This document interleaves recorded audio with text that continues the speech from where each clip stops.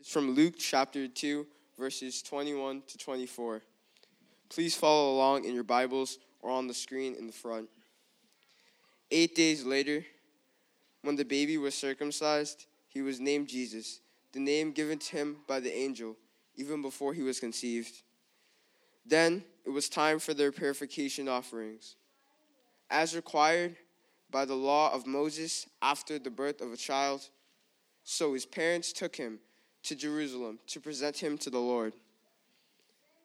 The law of the Lord says, if a woman's first child is a boy, he must be dedicated to the Lord. So they offered the sacrifice required in the law of the Lord, either a pair of turtle doves or 2 young pigeons. This is the word of the Lord. Please be seated.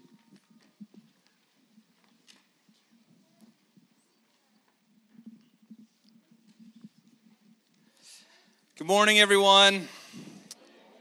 My name is Josh. I'm one of the pastors at High Rock Church as High Rock and Mars Hill Fellowship Church worship together, and it's great to be worshiping with all of you today. Today is a different service in many different ways. In part, we have the kids with us the whole service long. My sermon will be much shorter than usual and more interactive, so parents can hopefully feel a little bit of peace about that. We also are missing lots of people because folks travel over the holidays. But I am hoping that even though we're missing some people and we have a different kind of service, that the reality of what we have gathered this Christmas morning, Sunday morning, to remember and to celebrate is not lost for us.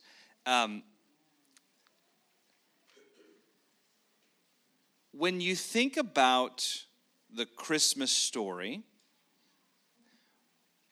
I'd love to invite, what are words, images that come to mind?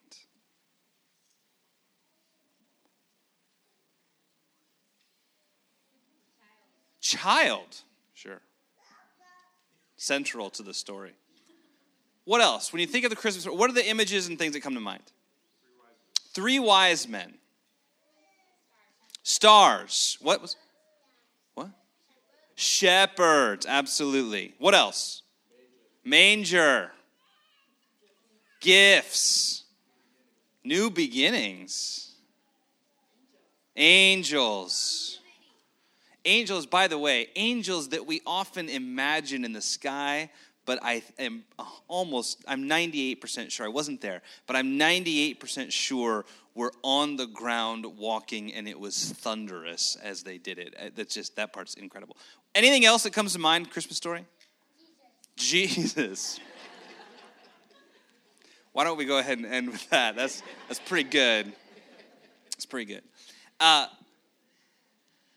There are lots of images, there are lots of words and things that come to mind in the story that we remember every year. But let it never be lost on us that what we celebrate and remember this morning is that the God of all creation, in the incarnation of Jesus, opened up the gates of heaven, and he himself came out in flesh with angels surrounding to enter into this world in which we live, and now to live in the flesh that we inhabit, and to experience it, and then all the things that come after it, which are incredible. But the incarnation itself, that he was born into this world, and the incredible way that he was born into this world, not coming on thrones or in palaces or kingdoms, but instead entering through a young virgin's womb into a family of no means by way of a manger in a barn with animals surrounding him. Like, the ridiculousness of that story and how just unexpected and yet incredible it is what we gather here to celebrate and to remember this morning. However, I want to move to a different part of the story for our time, because one of the episodes that is not often remembered or celebrated or discussed in the Christmas season is what comes nearly immediately after that birth scene in the manger. And that is that on the 8th day, Jesus was circumcised, and on the 40th day, that he was brought to the temple to be dedicated. We're gonna dedicate Eva in a couple months, right? That's one of the things we do at church, right? When babies come along, parents bring them up and we stand them in front of the congregation and we say, here is this beautiful new child.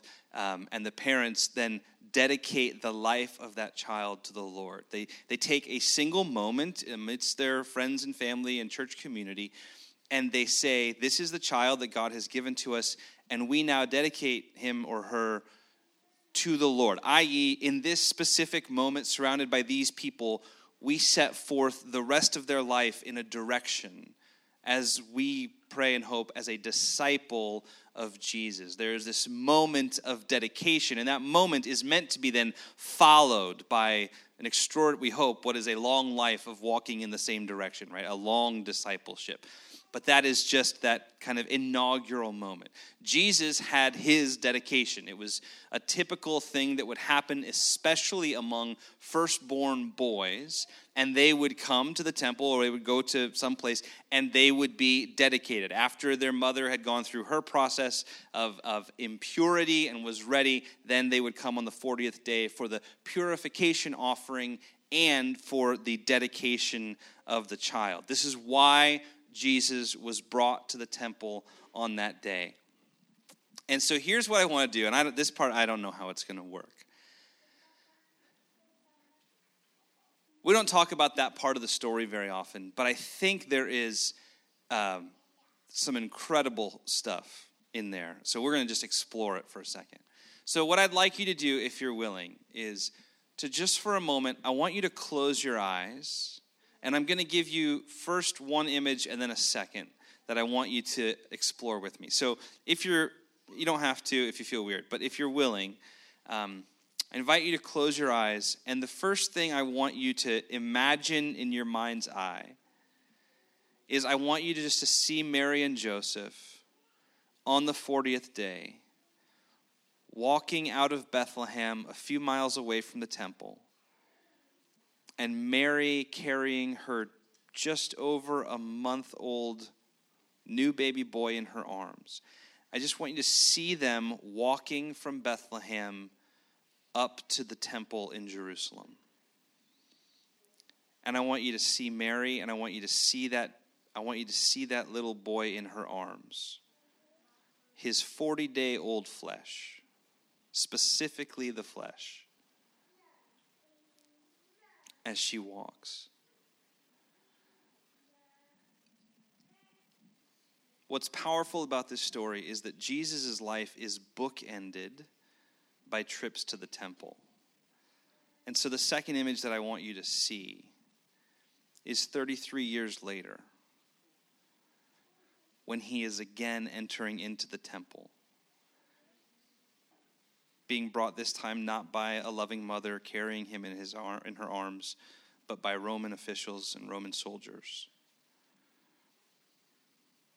And I want you to see him at 33 being brought in. I want you to see his body, like in your mind's eye, if you can see his body. Okay, you can open your eyes. So I want to invite you to just reflect on those two images. Those two moments, the first at the very beginning of Jesus' life and the second near the very end, where he is being brought to the temple.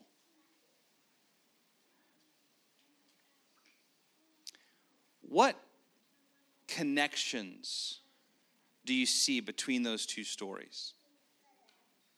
I'm actually going to invite anyone who sees anything to say it out loud.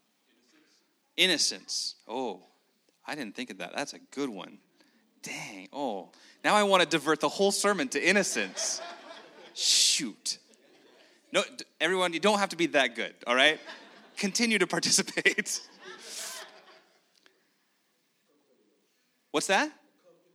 Accompaniment, absolutely. Can you just a little bit more describe that? It's not just him by himself. And the uniqueness of the folks who are bringing him, right? Like, he's being accompanied in both scenarios, but in very different ways, right? It's a totally different. Good. What else? Willingness, absolutely. What else do you see between the two stories? Whether it be parallel or difference?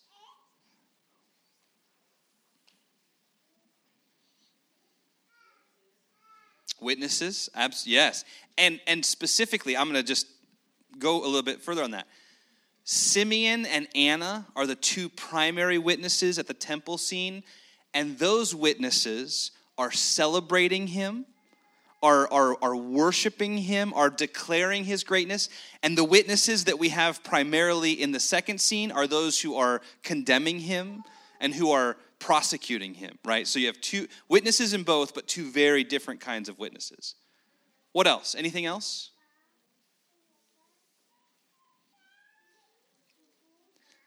These are great. One of the things that is most obvious is flesh. You think of that newborn baby, soft skin, rolling arms. That what it is for a baby, the flesh of a baby, so clean and pure and soft and rolly. And then what his flesh was experiencing in the second trip, where it was bloodied and ripped and torn. And most important, I guess, at a salvation level is in the first, he's coming for the purification offering of his mother, right? They're entering in and they're bringing, either a pigeon and 2 turtle doves for the poorest of the poor, which is what his family brought. And that's what would be sacrificed at the temple for the purification of his mother. In the second trip, he is the sacrifice that is being brought, but not just for the purification of his mother, but for the purification of all God's people, right? So you have this story that we often overlook and we don't talk about at Christmas all that much. But Jesus is being brought into the temple to be dedicated. But that moment is foreshadowing this incredible thing that is coming. This unbelievable and eternity-changing moment that will be coming 33 years later in his life. And so even though it's a small scene that Kofi read for us, as he's coming forward to be dedicated, he's brought into the temple, it is giving us this little glimpse into the future of a day that will be so different. He comes during the day as a kid. He comes in the night when he comes as an adult. Like, everything has changed. There's so much light and hope and joy and beauty in this one. And then all this darkness and devastation and death that comes in the next. And this is the trajectory of Jesus' life that he was going to be on. And I think it's beautiful for us to see that when he was brought and dedicated, he was dedicated to the service of the Lord. And that would mean for him incredible suffering, incredible hardship, a man of tears and mourning.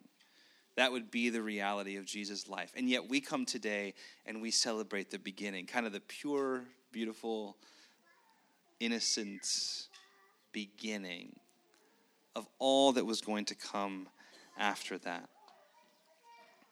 And that's the thing about dedicating any child, not just Jesus.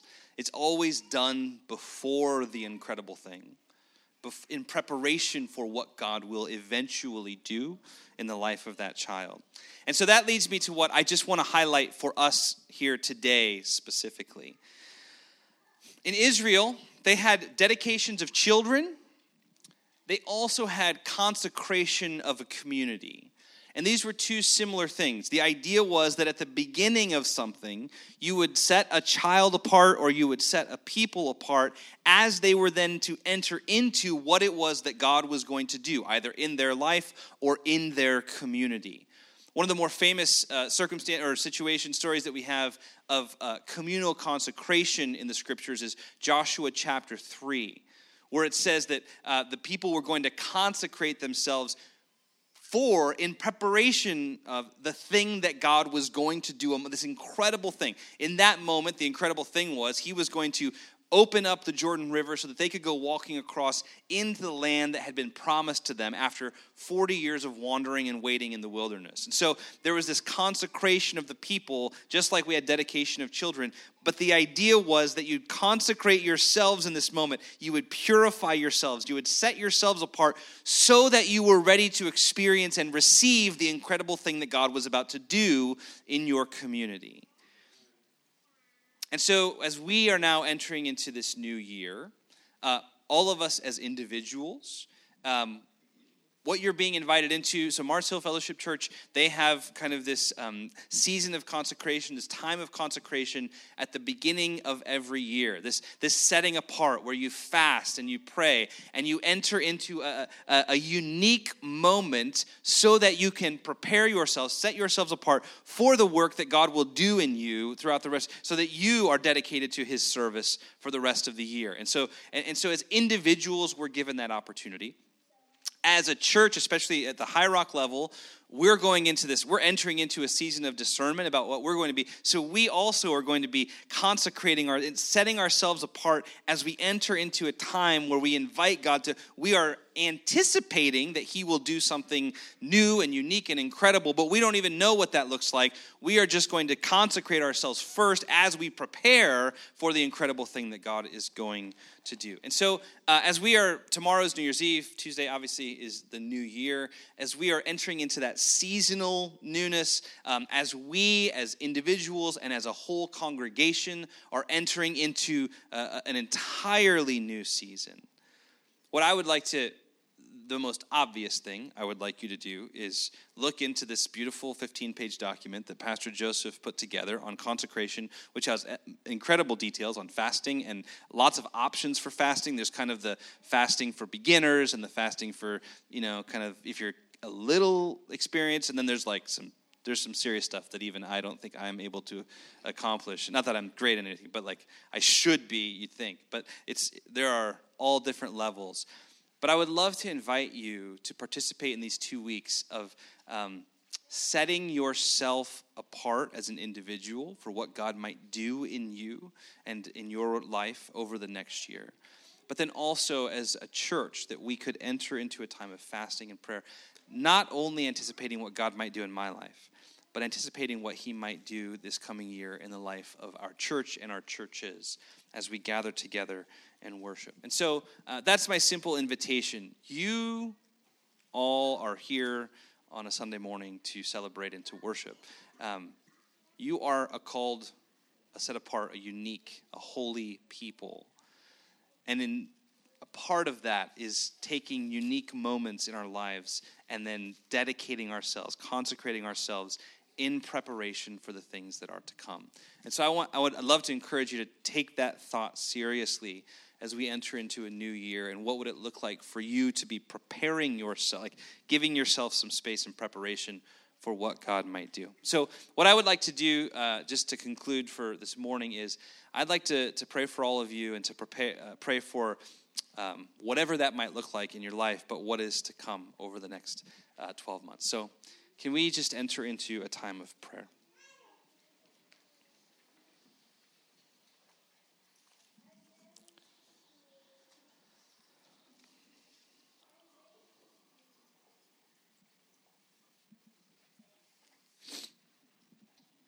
Lord, you know that for me and my family, this coming year presents a lot of new things that introduces all sorts of thoughts. And I think you know how I have reflected on that and prayed about that, and the sense that I have of entering into something new. This morning I want to pray for everyone who's here, and for this coming 2019, first I want to pray that your Holy Spirit will be poured out on the lives of everyone in this church. I want to pray that your Holy Spirit will be able to enter in to do new things and create new things and bring new things into every person's life in this room. And yet, at the same time, what we know through Scripture and even just through simple logic is that your Holy Spirit enters into holy things, into things that have been consecrated and set apart. And so I want to pray that for everybody who's here, that there will somehow, in whatever way you might call them to and convict them of, that there would be an opportunity for them to, in the beginning of this year, set apart time, enter into this moment of consecration, dedication, so that they might separate themselves, make themselves holy and unique, that we could be a people ready to then receive the incredible things that you might do in us and through us and for us in the coming year. So I just pray for the next couple of weeks for everyone in this room that is a time of prayer, that it is a time of fasting, that it is a time of deep connection with you and a time of preparation for all of us. I specifically pray for our two churches as we discern our futures, both as individual churches and in our partnership together. There are a lot of decisions that will have to be made in the coming months. We want to know, Lord, what you are calling us to do. And I pray that this time of consecration is a time that sets the stage for that allows the space into which you can come and speak and move, that we can hear you, that we will know your will, obey your will, and walk into the future together. So I pray for these next couple weeks of consecration, these next few months of intentional discernment, and I pray that somehow in the midst of that there will be a moment when we look and say, we dedicated ourselves, we consecrated ourselves earlier, and now we have seen the great things that God has done among us. We don't know what those things are now. We are just readying ourselves for them. But we trust that as your Holy Spirit is poured out among us, we will see them happen. So we pray for this year, for all of the things that are coming.